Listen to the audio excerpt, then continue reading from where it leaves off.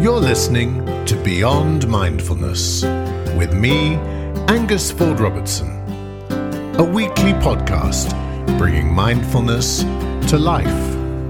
Hello, greetings and welcome. Angus here, episode 9 of Beyond Mindfulness, and I hope this finds you very well.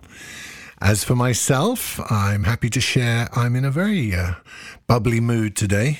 Not entirely sure why I'm feeling so bubbly, although it could be related to last weekend. It probably is. Last weekend, I spent my first ever weekend on a canal boat. You know, those long, thin sort of houseboats that float up and down the UK's canals. Oh, what's not to like about those? It's mindfulness on water. You float up and down these canals at 2 miles an hour, into a lock, out of a lock. That's it. That's your excitement. And it is quite exciting, but it's just so peaceful. Yeah, maybe I should do that a bit more often. Anyway, now, what have we got going on today? Today's episode is called Panic Attacks, the scariest thing you've never seen, in my best movie trailer voice.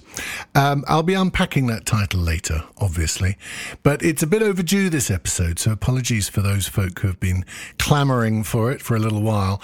This episode on panic attacks continues our series on anxiety, unpacking the causes, the nature of anxiety, how we create it, how we can undo it, and so on. And today's one is all about panic attacks. So in the name of full disclosure, I want to start just by sharing that I experienced panic attacks for quite considerable amount of time in my youth and my young adult life. And so I'm really naming that just to hopefully give you a little bit of confidence in hearing what I have to say about it. Sometimes people will say, "Oh, well, you're a therapist and a counselor, and you're speaking from the textbooks." Nope. No, I'm really, really, really not. I started on the other side of the fence, and what got me into this was discovering just how debilitating panic attacks and anxiety can be. And I pull no punches when I say that anxiety and particularly panic attacks completely crippled numerous aspects of my life. They would interfere with certainly my early career, relationship dynamics, social life, holidays, flights, travel, you name it.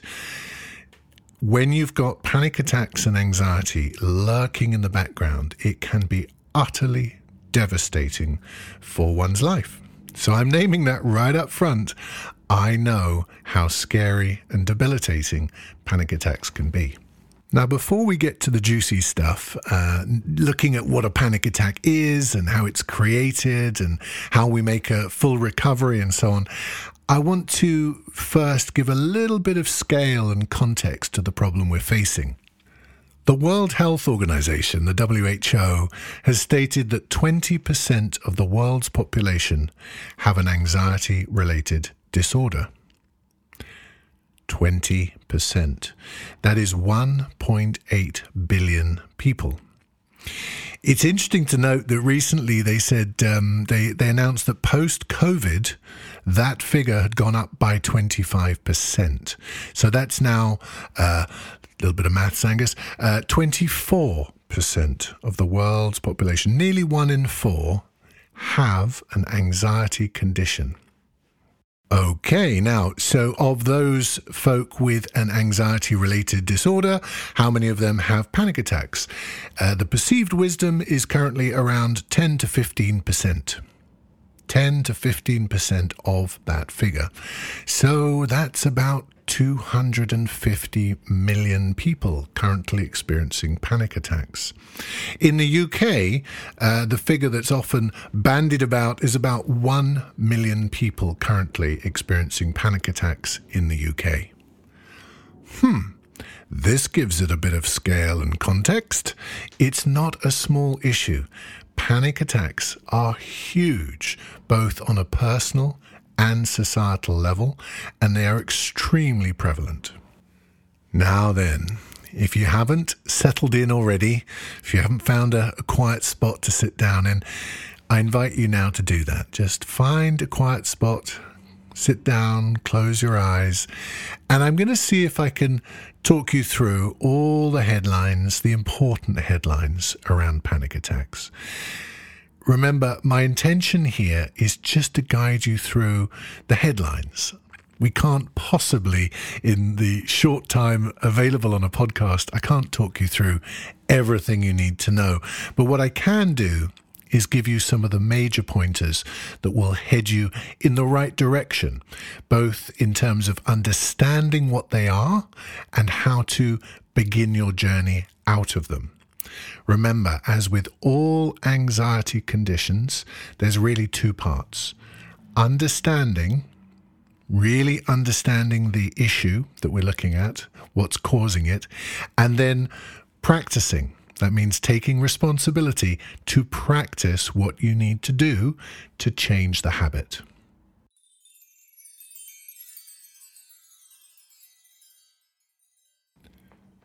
So take a breath now, just settling in, and really tune into the breath, starting to feel the inhalations and the exhalations coming and going effortlessly. It's useful to remember that whenever we explore a subject such as this, any emotive subject, and particularly if you are a sufferer of panic attacks, it's useful to remember that resourcing yourself, grounding yourself before you explore is pretty much essential. We don't want to start exploring a topic with adrenaline pumping through our body and feeling a bit flighty. No, we want to do the opposite. We want to ground ourselves, connect to the breath, get resourced, and then, only then, exploring the topic in hand. So what is a panic attack? A panic attack is a sudden, intense feeling of fear that can be accompanied by a huge number of symptoms. Symptoms such as a racing heart, dizziness, dry mouth, sweating, feeling sick, and so on. So people who experience a panic attack, typically when they first experience them, they think they are either having a heart attack or some kind of breakdown, or they fear they're losing control. Now, if at this stage you're wondering, I wonder if I've been having panic attacks all these years, I will say most people that have had a panic attack, they're not in any doubt. A panic attack is a big, scary event for most people. Sure, maybe some people have more mild versions, but for the vast majority, they are terrifying, debilitating, and almost traumatic. They can be very traumatic. So that said, I am going to now name the top 10 symptoms that can accompany panic attacks. So here's the list. A sudden, intense feeling of fear or terror. Feeling hot. Having a racing heart. Being sick or nauseous. Feeling like you're going completely mad, losing the plot. Pins and needles in the hands and feet. Difficulty breathing or catching your breath. Feeling dizzy and lightheaded. Feeling like you desperately need to escape. Claustrophobia, tightness in the chest, a feeling of being spacey or dissociated, and on and on and on. So the next thing we want to look at is, why do panic attacks happen? How are they created? In general terms, I want you to know panic attacks are created by fearful thinking. I'll say that again. Panic attacks are created by fearful thinking. Remember, whenever we worry or think fearfully, we create adrenaline in the body. And it's this adrenaline that is felt as intense anxiety in the body. Now, in the normal course of life, remember that having adrenaline in the body is not really a problem. We tend to burn it off. We engage in exercise and sport, and we dance, and we do all sorts of things that physically, through physical activity, we can come back to a relaxed state. We can burn off this excess energy and adrenaline.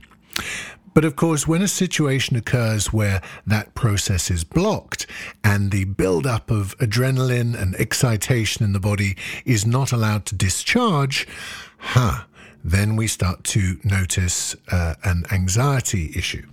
So you can think of a panic attack as almost a volcanic eruption of excess excitation, adrenaline, and fearful energy in the body. Okay, but here comes the really good bit. The good bit is knowing the game-changing information, which is this, that a panic attack is actually fear of fear. Yep. It's not fear of a thing. It's fear of fear, which is why I gave it the weird title this week, The Scariest Thing You've Never Seen, because we have to understand, if we want to overcome panic attacks, we have to understand that the absolute core of the problem is having fear of feeling fear. Let me unpack that a little bit. So a typical client, for example, let's give this an example. A typical client would come to you and say, I get panic attacks at work whenever I have to give a presentation, or I get panic attacks every time I go to a public place with lots of people, or I get panic attacks when I use a public transport, trains or planes. Right, yep. No, sorry. Forgive me. I'm going to be a little bit fierce here. The presentation, the public place, the mode of transport, these do not cause panic attacks. What causes a panic attack, actually, truthfully, is our fear of the feelings of fear that we are sensitized to in those situations. Hopefully this is now starting to land and you're getting the crux of what I'm communicating. It's not the presentation that causes the panic attack. It's the fearing, the sensations of fear that we may have in the run-up to that presentation. Let me give a little example here that will hopefully clarify the issue still further. A person is standing at a bus stop, waiting for the bus to take them to work, and it's a perfectly normal day. Except as they stand there just noodling away, waiting for the bus, they start to notice that their breathing just feels a little odd. And immediately a thought comes in, oh God, oh, that doesn't feel right. Oh, crikey, maybe I'm about to have one of those. Yep. And the thought starts in your mind, and within milliseconds, you are now flooding your body with more adrenaline, more panic. And of course, what does that do? Oh, yeah. So what that will do is now double your heart rate, cause sweaty palms, throbbing sensations in the head. And now the next thought, which is still only a few milliseconds later than the first thought, is, oh, you see, I told you I'm having a panic attack. This is a disaster. I'm going to collapse. I'll be taken to hospital. I'm going mad. Thought. Fearful thinking about sensations which we paradoxically then manifest. So in summary, you can see really a panic attack is a fearful thought about a sensation a fearful sensation, which then creates more sensation. The thought creates more physical sensation, which leads to more thinking, more feeling, more thinking, more feeling, more thinking, more feeling. You get the idea. You're in the spin cycle. You're on that trip of a panic attack. Now, what do we need to know as we start to make the healing journey, the recovery from panic attacks? I would say the first thing we need to know is that panic attacks are not dangerous. They're blooming awful. They feel dreadful, terrifying, in fact. But it's super important that we don't start telling stories that panic attacks are somehow going to lead to a grisly death. They're not. And we need to own that. In fact, I'm going to double down on this and remind you, a panic attack is your body's best way that it knows of self-regulating. The panic attack actually is your body doing you a favor. It feels bloomin' horrible, but it's your body doing you a favor. It's trying to find the best way to burn off and get rid of all this excessive adrenaline and excess excitation in the body. Now, when we're having a panic attack, just knowing the theory is one thing, but it's of course really important to practice what I'm about to tell you. And there are 4 aspects here, 4 simple words that I want you to remember for when you feel a panic attack coming on. Accept, remember, surrender, exhale. That's accept, remember, surrender, exhale. 4 words, very simple. The moment you feel a panic attack coming on, remember those 4 words. What do we need to accept? Right, accept. I have to accept these hideous feelings. They are hideous, but they won't last and they won't kill me, and they're not dangerous. They're just hideous feelings. Okay, I can accept that. Good. Step 1. 2, remember. What do we have to remember? Remember that a panic attack is your body's natural self-regulatory process. It's your body actually keeping you healthy. We have to remember that. So we accept and we remember. 3rd one, we surrender. No fighting. Pointless. You're in the spin cycle. Surrender to the experience.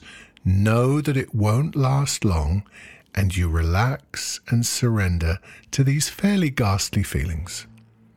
And 4, exhale. That's a reminder to focus on the breath, and particularly the exhalation. A long, slow, unforced exhalation. Focus on that, and you will be massively calming your nervous system.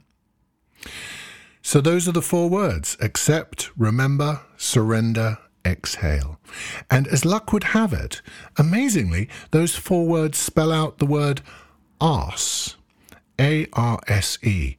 English spelling, please, not American. So when you feel the panic attack coming on, I want you to say to yourself, oh, arse. Accept, remember, surrender, exhale. Okay, I think I'm going to leave it there for now. I hope some of these ideas and tips and pointers I've been sharing have been useful, and that they'll give you maybe a new perspective on how you perceive panic attacks, and certainly if you're a sufferer, how you start to recover from them. For now, wishing you well. See you next week. You've been listening to Beyond Mindfulness. For more information about courses, workshops, or retreats, please visit angusfordrobertson.com. And thank you for listening.